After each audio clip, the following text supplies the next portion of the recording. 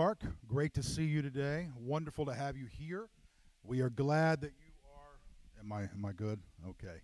And glad you are here for part 4 of our series, Fighting with Family. I do want to mention before we jump into the final part of this series, today, Preston just mentioned this on the video, today at 4 o'clock, we have our first step. It's our first step.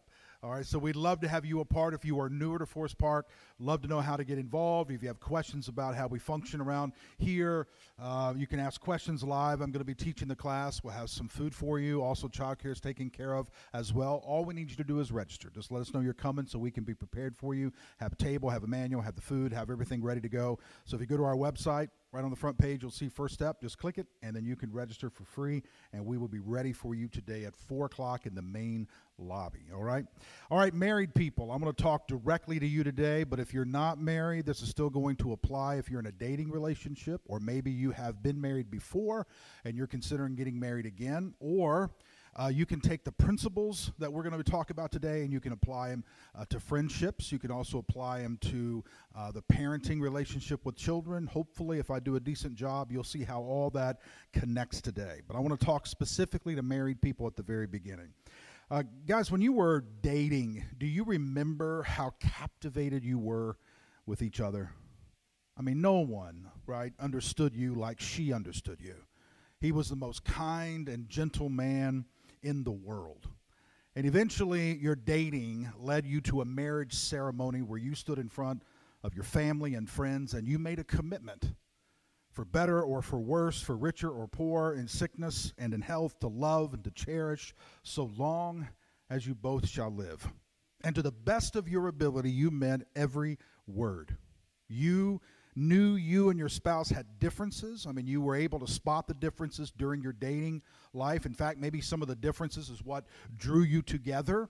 But you figured, hey, you know what? These differences will just kind of add some spice to our relationship, and I kind of find some of the differences a little cute, you know. I kind of find them interesting, and if there's some major differences, we'll work through them because, you know, love is really all you need anyway. It never crossed your mind that those differences would eventually become the source of immense pain. You never dreamed that those small differences that were attractive when you were dating would eventually become the fuel that would create these arguments and having some heated exchanges that would leave you both shattered at times, going to sleep angry with one another. And after a while, because of so many of the arguments, you wondered how in the world did you fall in love with someone so different from you. Now he seems impatient. Now she seems to just be in a bad mood all the time. What happened? I'll tell you what happened. 2 years happened. 2 years happened. You may not know this, but the euphoric feeling based on research, based on counseling, based on statistics, tells us in about 24 months, the euphoric feeling of being in love fades away and we snap back to reality. And we realize that the other personalities, although cute while we were dating, was starting to go, I got to live with this person the rest of my life. And it begins to get on your nerves. And some of those little cute differences end up leading to some really bad arguments, painful arguments. Lana and I have many differences. In fact, this past Wednesday, we celebrated our 31st wedding anniversary, over 3 decades of being married. No applause needed, okay? No applause needed. She survived, okay? So you should give her all the accolades, give her the applause when you see her in the hallway, all right? We have learned to work around most of the differences. And there's small differences and there's major differences. Small differences, I like to cook. Lana does not enjoy cooking. She never has enjoyed cooking. But I enjoy cooking, so no big deal. You know, we work it out. I hate to budget. I hate to calendar anything. I don't like planning. I don't like budgeting. But she doesn't necessarily love it, but she's very good at it. She's organized. She loves a calendar. She loves budgeting. We get our bills paid. We've been able to dance around my dislikes and her dislikes and my loves and her loves, and we try to complement one another. And most of the differences we can work around, but some differences become so divisive, we wound one another. One divisive issue we talked about last Sunday, just kind of introduced it, gave some principles, some truth. In-laws. When your mother-in-law, your father-in-law, or maybe even your parents get involved in your marriage, get involved in your finances, get involved in raising your children, sometimes it's not just a minor difference. It creates a lot of turmoil, a lot of tension, a lot of hurt feelings. Another divisive issue that causes pain, and I see it in my office all the time, and that's money. Who can spend what? Do you need permission to spend this? How much money can we spend without having to talk to our husband or our wife? How much money are we going to save? On and on. Do I continue to work? Do I stay at home, become a stay-at-home mom or a stay-at-home dad? How is this going to work? The money argument creates a lot of tension. Another one is sexual relations. Who wants what, when, how, all the different things that go with it. Pain and just all kinds of arguments. Next thing you know, you start out with just disagreeing over a little bit of money or disagreeing over mom getting involved maybe where she shouldn't. And all of a sudden, you are arguing to the point you're in a verbal war. And you say some things during the argument you later regret. And before the night is over, you are each emotionally exhausted and you end up miserable. Now, I don't know if anybody wants to lift their hand and admit that's happened in your relationship, but I assure you it has happened many times over 3 decades in my relationship.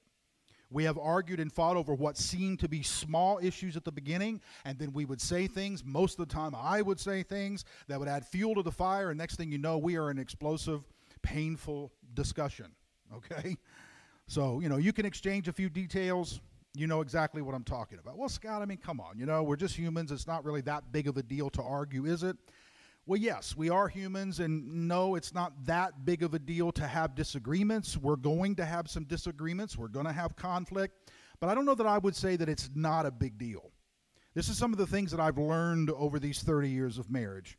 Marriage therapist Gary Chapman says arguments can turn into angry exchanges and verbal wars. And when they move from just a conflict into verbal war, or they move into an angry exchange, here are a few things that begin to happen. And some of these happen subtly. They happen behind the scenes. Just kind of a crack in the heart, if you will, a crack in the soul. One of the things is that you create greater emotional distance.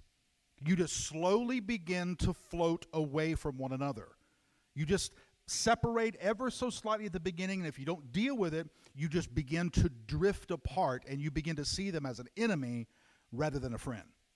Another thing is that each feels that the other person is unreasonable. Each feels the other person is irrational. And when you begin to see your spouse as unreasonable, you begin to see your spouse as irrational, it begins to cause, as you can imagine, some very deep problems in the relationship. Another thing that happens is you begin to question. You have questions floating around. You may not say it out loud, but you have questions like this floating around.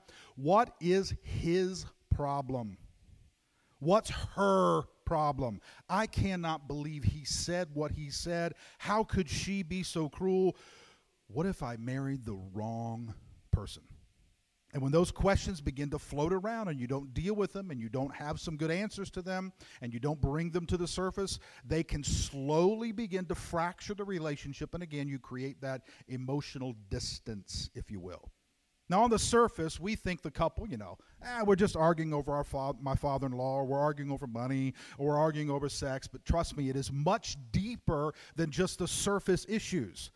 Couples will go to bed angry. They will go to bed frustrated. Say, well, I'm not married, Scott. Well, you and your friend can have these arguments and distance yourself. You and your children can have them. You and your parents can have them, whatever. And you create, because at the heart of a marriage is a relationship.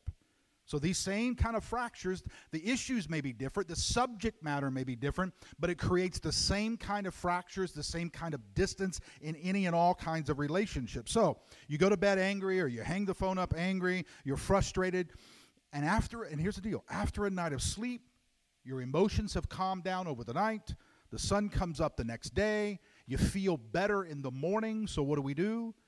well, it wasn't that big of a deal. We'll let it go. It's a new day. We can start over. And you just kind of move on into work. You move on into the things you got to do.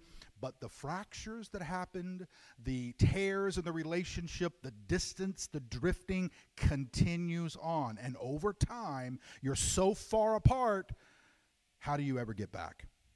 Okay? So that is one of the problems that we have in marriage. So I want you to imagine a wife being frustrated. I'm going to kind of show you this in a real simple, easy to follow illustration.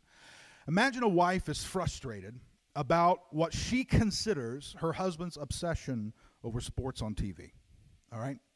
I mean, he just loves to watch football, let's say, and he just can't wait to get home to watch football, and he wants to cancel any plans he has to watch football, and she wants to do this or she wants to do that, and he wants to hurry home. He's got to get back at 2 o'clock. He's got to get back here, whatever. I'm not saying it's right or wrong. I'm just saying it creates this tension there, and he feels that he's entitled to watch a game. He works all week. What's the big deal? It's during the season, and he wants to watch football. She feels that he just doesn't seem to care about her emotions, her time, what she wants to do. He just wants to hurry up and get home and watch football rather than spend time with her.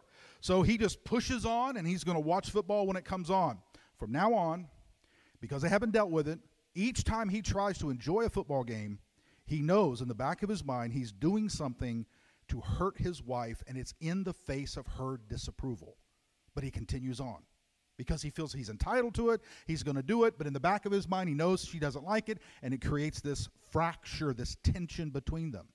And each time he sits down to watch a game, she's going to think the entire time that he cares more about the game than he does her. So a simple watching of football becomes a fracture, a pushing apart of the relationship. I mean, is that what marriage is about? Argue, fight, say hurtful things, get up the next morning, and move on. Argue, fight, say hurtful things, still watch the game, and he thinks she's being silly, and she thinks he's being insensitive, and you move on. And you multiply that week by week, month by month, year by year, and you are so far apart in your relationship, you can barely see one another in the distance. I mean, is that what you walk down the aisle for?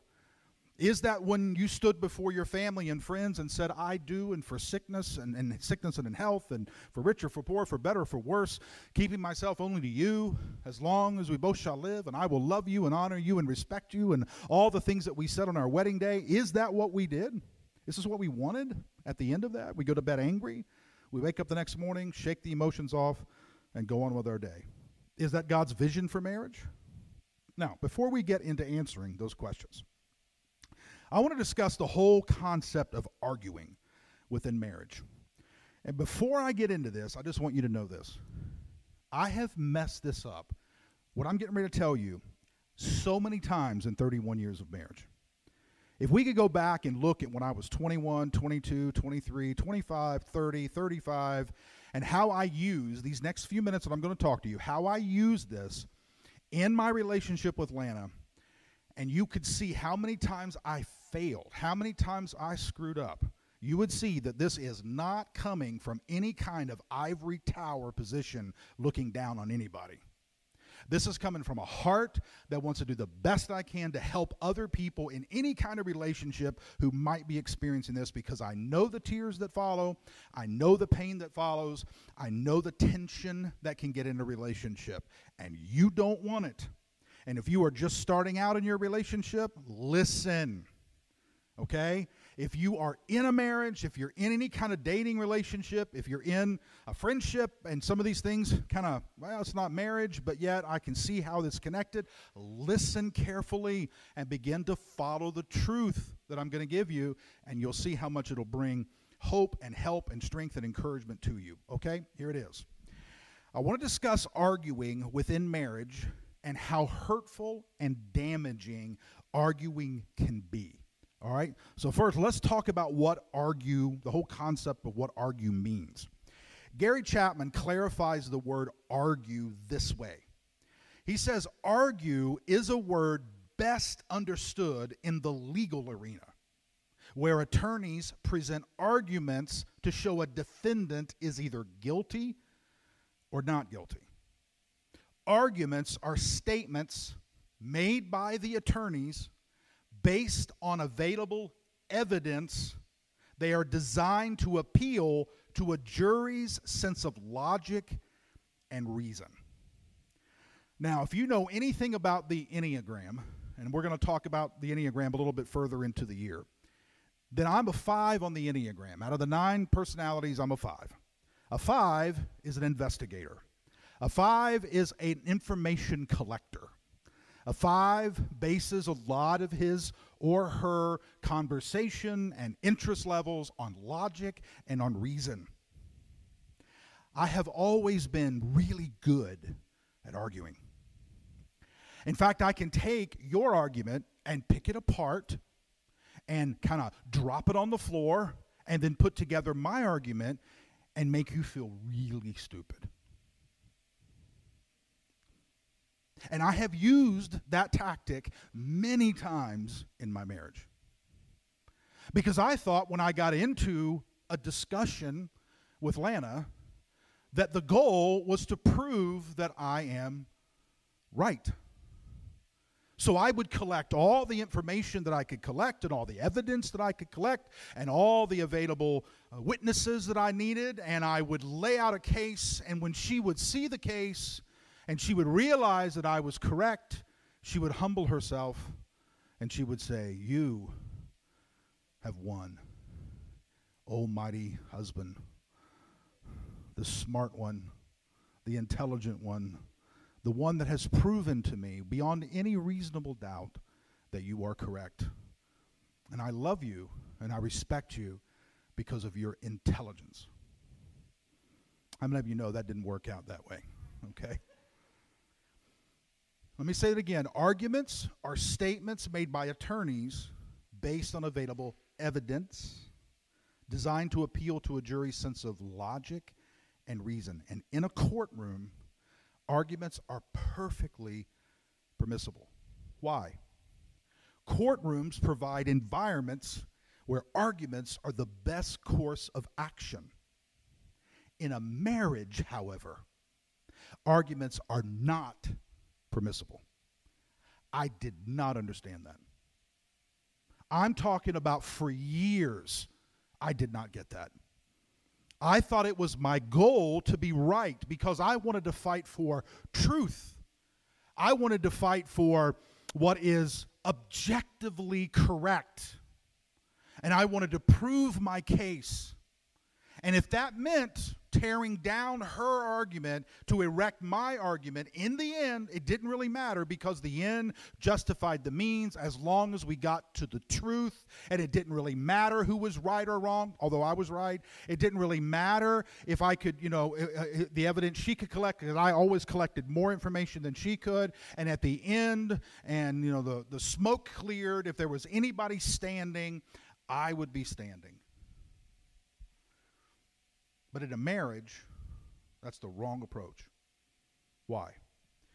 When you choose to argue with your spouse, you are choosing to use a judicial system to convince your spouse of the truth of your position rather than a love system to serve and nurture your spouse. When you enter into a relationship with a husband, with a wife, or even with a friend, parents, children, whatever, we are not to reach and grab the judicial system and apply its tactics and its ways of thinking and its methods. We are to reach and grab from the love system. When you choose to argue with your spouse, you're grabbing the tools of a judicial system rather than from a love system. And this works great in a system where judicial system works great in a system where emotion is not valued, where love is unnecessary, where cold, hard facts are most important.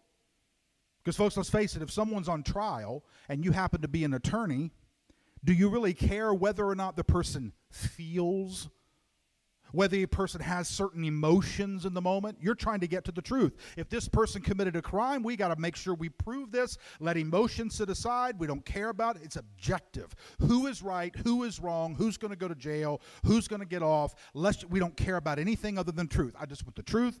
the whole truth, and nothing but the truth. Perfect in a court of law.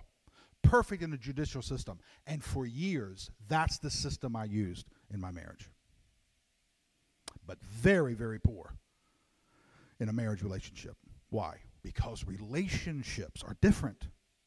Relationships are built on compromise. You don't compromise in a judicial system. Relationships are built on trust.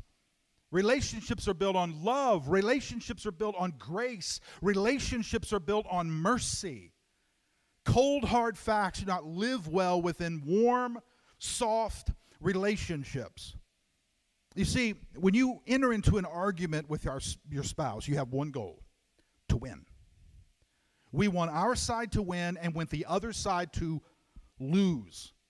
In an argument, there is one winner and there is one loser. And no one wants to lose. Everybody wants to win, so it becomes a battle. It becomes a fight. Who is going to mount the most evidence? Who is going to have the best argument? Who is going to win? When the smoke clears, when the battle is over, someone's got to be standing, and you are going to be the one standing. And for years, when I entered into an argument with Lana, I had one goal. I had to prove I am right, and as a byproduct, I had to prove she is wrong. And it took me years to figure out that even when I succeeded, and I succeeded a lot, even when I succeeded and I proved I was right and I proved she was wrong, in a court of law, I would have been heralded as a hero. But in the eyes of the one I have committed my life to, I became a zero. And I didn't get that for a long time. Many, many times when the argument was over and I had the evidence and I picked apart her argument and I laid it all on the ground and I was the one winning and I was like, I won, and I'm waiting for the applause. Nobody applauded. Sometimes winning is the fastest way to lose. And it's taken me a long time to figure that out. And you know what, Lana, if you talk to her, I advise you not to. You might hear more than you need. Many, many times she has actually said to me, you know, will you ever let me win? And I would say, well, you know, it's not really about winning. Now not only am I tearing my wife down, I'm lying too. Let's be honest, okay? There is no other reason to engage in an argument but to win the argument. What idiot enters into an argument for the purpose of losing it? Nobody. So when we get into the argument, the only reason we're in it is because we want to make sure we win it. And here are the possibilities. Here are the downsides, if you will, of getting into this argument exchange. All right? Let's imagine that you win the first argument. And it could be as simple as going out to eat somewhere. And then you win the second argument about what you're going to do on a Saturday. If you're going to go to the beach or you're going to stay home and work in the yard or whatever. Then you win the third argument. Then you win the fourth argument. I mean, you're good. You're just good. You're good at speaking. You're good at communicating. You're good at mounting evidence. You're just good. And you win, and you win, and you win. Here's the subtle thing going on in your mind and in your heart. You know, I married a loser. I'm smarter than she is. I have better ideas than she does. I'm just overall better than she is. Or it could be the other way. I'm just better than he is. Now you've married a loser. How do you think what distance does that create slowly? All right, let's say that you lose and your spouse wins. And you just quit. You just quit arguing. He wins, or she wins. Now, what is the subtle thing going on inside? You realize you're a loser. And no one likes to feel like a loser. So now your self-esteem goes down. Now you think, well, why would he love me? I'm so stupid. I can't win anything. Now let's say that you just argue until you both just quit. It's a draw. You just go to bed mad. She's mad, you're mad. You pull the covers, she pulls the covers. You slam the door, she slams it louder. Nobody wins. You both are losers. So is there a fourth way? Is there a way in the middle of all of this where you both can win? Yes. But it is going to take some real searching, some genuine honesty, some bringing the truth to the top and looking at it for what it is. And I'm telling you, I don't expect you to walk out of here today and everything in your entire life be different because you heard this message. But my hope is that it will begin to sink in and somehow the truth will begin to get down into your heart. And over time, that truth will set you free from yourself and free to love the way we've been called to love. James chapter 4. I want you to imagine you're in an argument with your husband or your wife, and you guys are just going at it. It could be about anything simple, but it has progressed to something that's pretty ugly, and you're just fighting. And all of a sudden, the Apostle James steps into your living room or into your bedroom or sits down in your car with you or your truck, and he asks you this question. James chapter 4, beginning at verse 1. What is the source? Well, I'll tell you what the source is. I want to go get pizza, and she wants to go get Mexican food, and I'm tired of getting Mexican food because every single Sunday we go get Mexican food, and she wants to get pizza, and I want to get pizza. What's the source of your conflict? What's the source of, well, you know what? Every summer we go to the beach, and I'd like to go to the mountains this summer, but she wants to go to the beach, and I'm tired of her and her family always winning. What's the source of your conflicts? Well, she thinks she can spend money anywhere she wants, and I work all week, and I think we need to save more money. What's the source of your conflict? James says, I know what it seems like the conflict is. I know what it is on the surface. Very next verse, I love this. Don't they come from your cravings that are at war in your own lives? Hey, Scott. Don't worry about what Lana wants. Isn't the fact that you're arguing with her right now, forget about the fact she wants this food and she wants to go here for vacation and she wants to spend money there or this about your kids. No, forget that. Is it the truth that this arguing and fighting is coming from inside of you? What do you mean, James? Well, you long for something you don't have. So you commit murder. Whoa, wait. I'm not murdering anybody here. I'm just tired of her always getting her way when it comes to this or it comes to that. Well, I know, but you let that continue on, and ultimately you'll hate her or you'll hate him. And you remember Jesus said that real murder is when you have hate in your heart? The murder is just the outward manifestation of what's already inside. And when you hate your brother, you've actually already killed him. Isn't the truth you're jealous for something you can't get?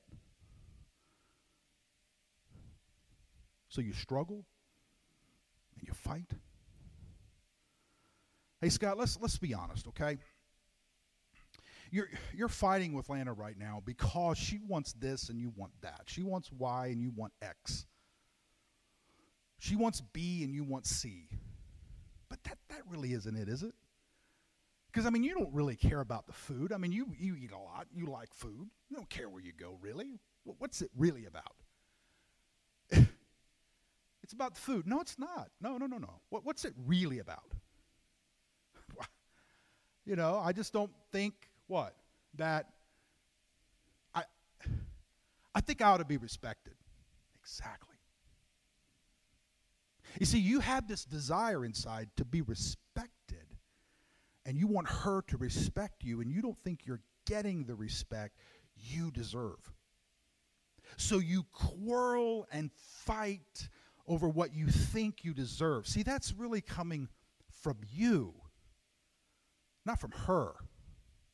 Now listen, if she's not giving you respect and she's being disrespectful, or he's being disrespectful to you and he's not respecting you and honoring you, that's a whole nother issue. But let's talk about you. You see, you're jealous because she's not loving you the way you think you deserve to be loved. She's not treating you the way you deserve to be treated. And listen, she might not. That's a whole nother issue. He might not. That's a whole nother issue. But you long for something and you're not getting it. So hatred develops.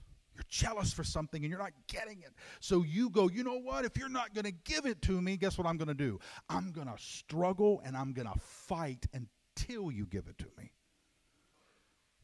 Because it's mine and I deserve it. You see, James says fights and quarrels erupt from a desire that's way down deep inside of us to get something that we currently do not possess.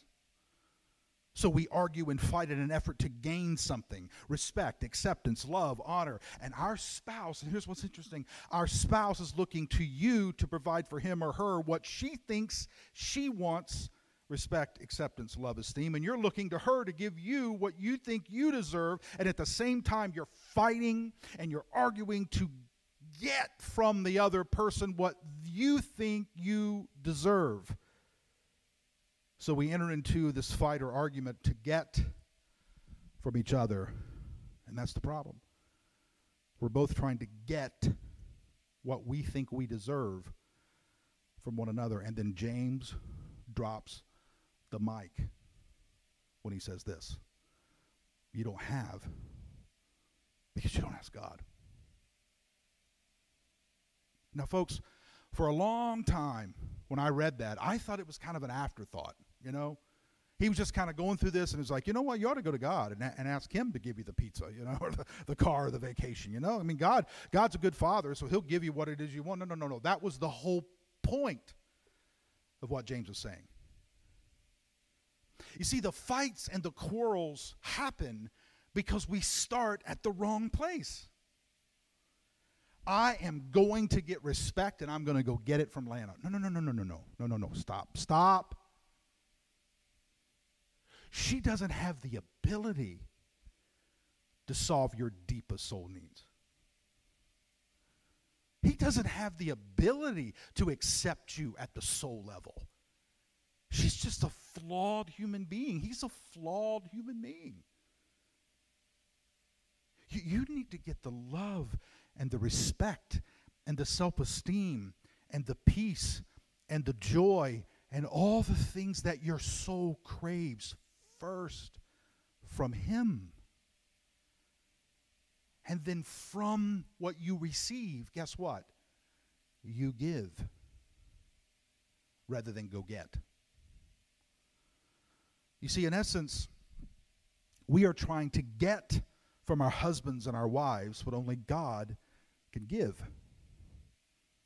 But imagine if instead of going to our spouse to get what he or she doesn't have, we go to God to receive only what he can provide, and then out of his supply, we then focus on giving rather than getting.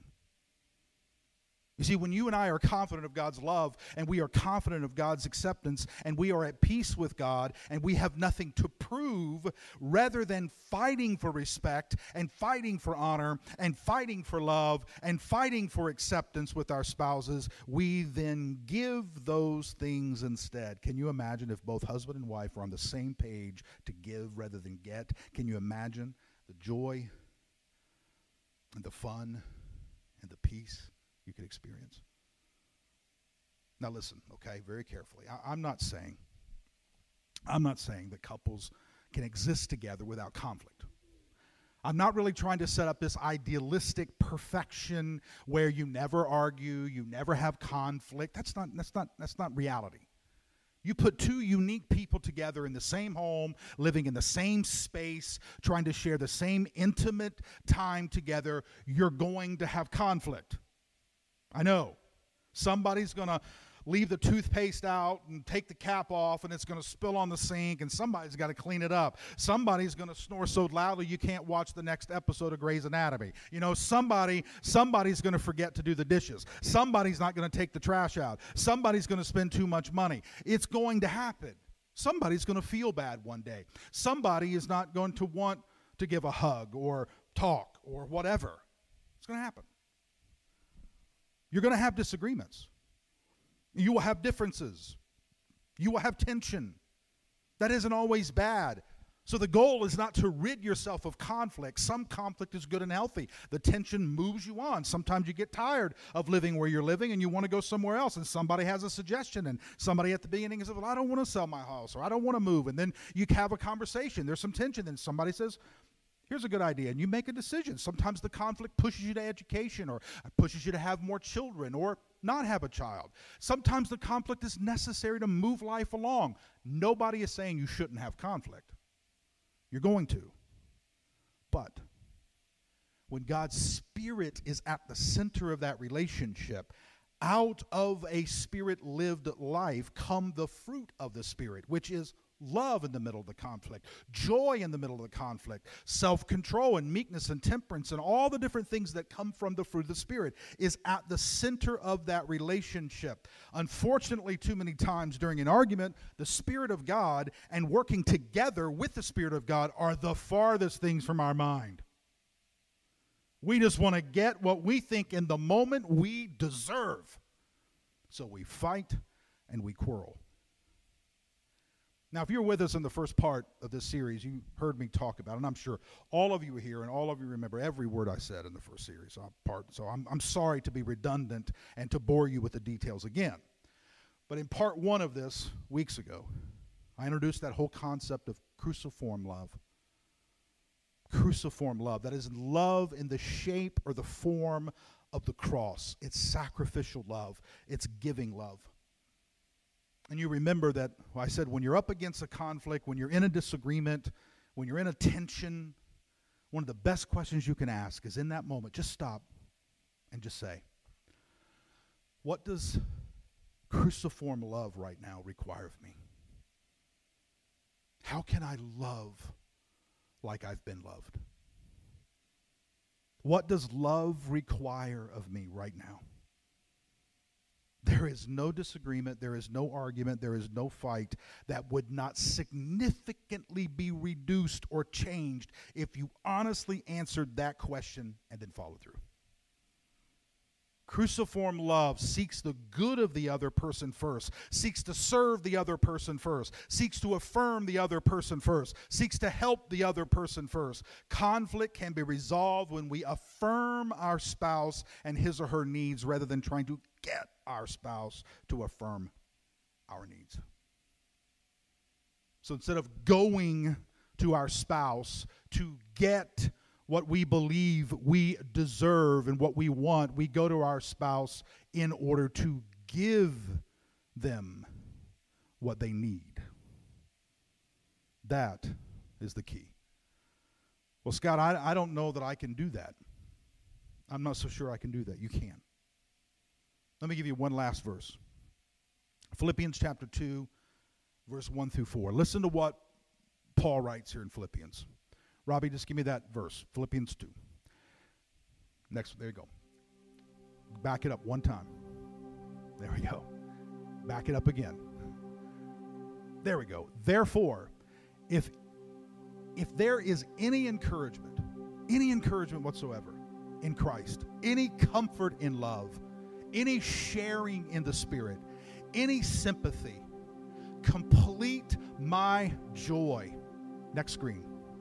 Complete my joy by thinking the same way, having the same love, being united and agreeing with each other.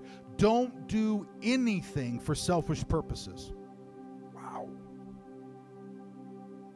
There it is. That's cruciform love. Don't do anything for selfish purposes, but with humility think of others as better than yourselves. Instead of each person watching out for their own good, watch out for what is better for others. Can you imagine the difference in relationships if we live that way? Just imagine taking that whole concept and applying it to where we're going to go eat. How about painting a room in our house?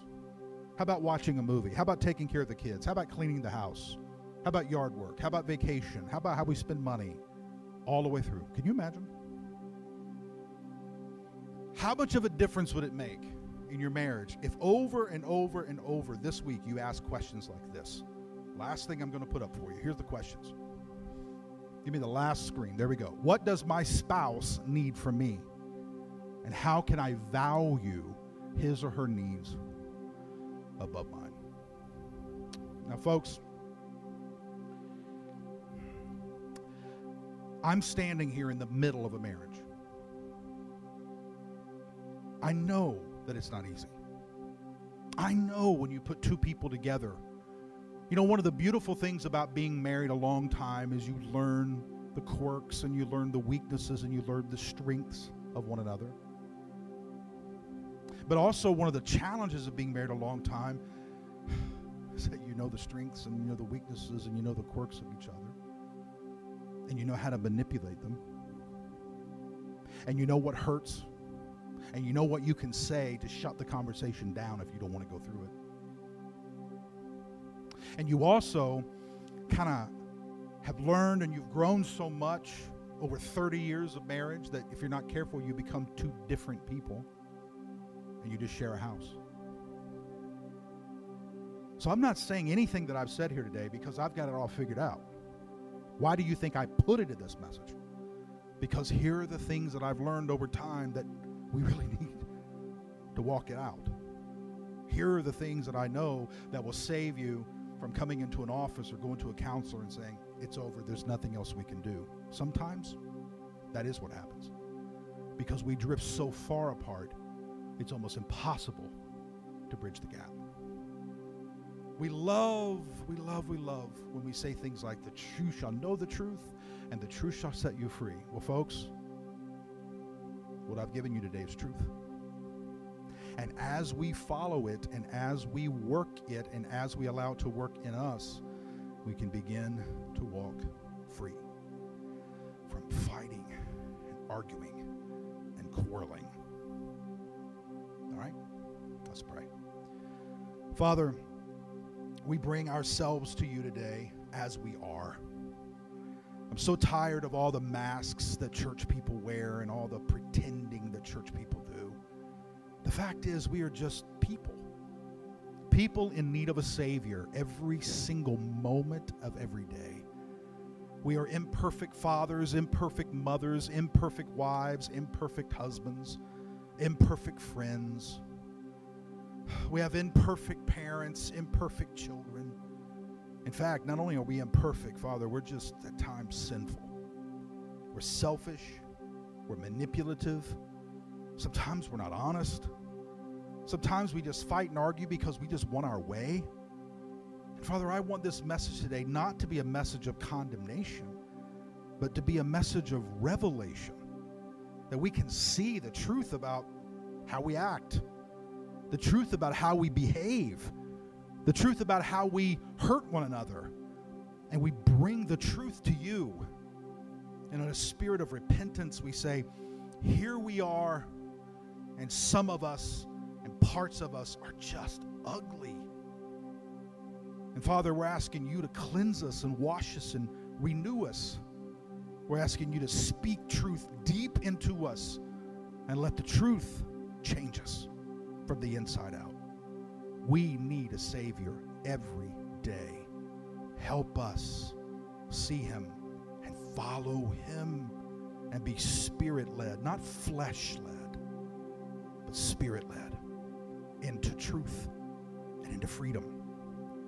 In the name that is above every name, the name of Jesus. Amen. Hey guys, before you go, this Tuesday evening at 7 o'clock is Sanctuary right here. 7 to 8. This is the time where we come together, have a couple people on stage, probably one instrument, maybe two. We sing songs. We have a time of prayer. No preaching, no teaching, no big agenda. It's just a time for you to press pause in the middle of your week and come just sit right here in the auditorium and just sing. You can walk, you can stand, you can sit, you can do whatever you want. For 1 hour, we just do it together, and we just reflect, and we just enter into a moment of worship. That's where I'm going to be, 7 o'clock this coming Tuesday evening, right here. I'd love to have you join me this Tuesday. I hope you have an incredible day. Thank you so much for being with us. We'll see you soon.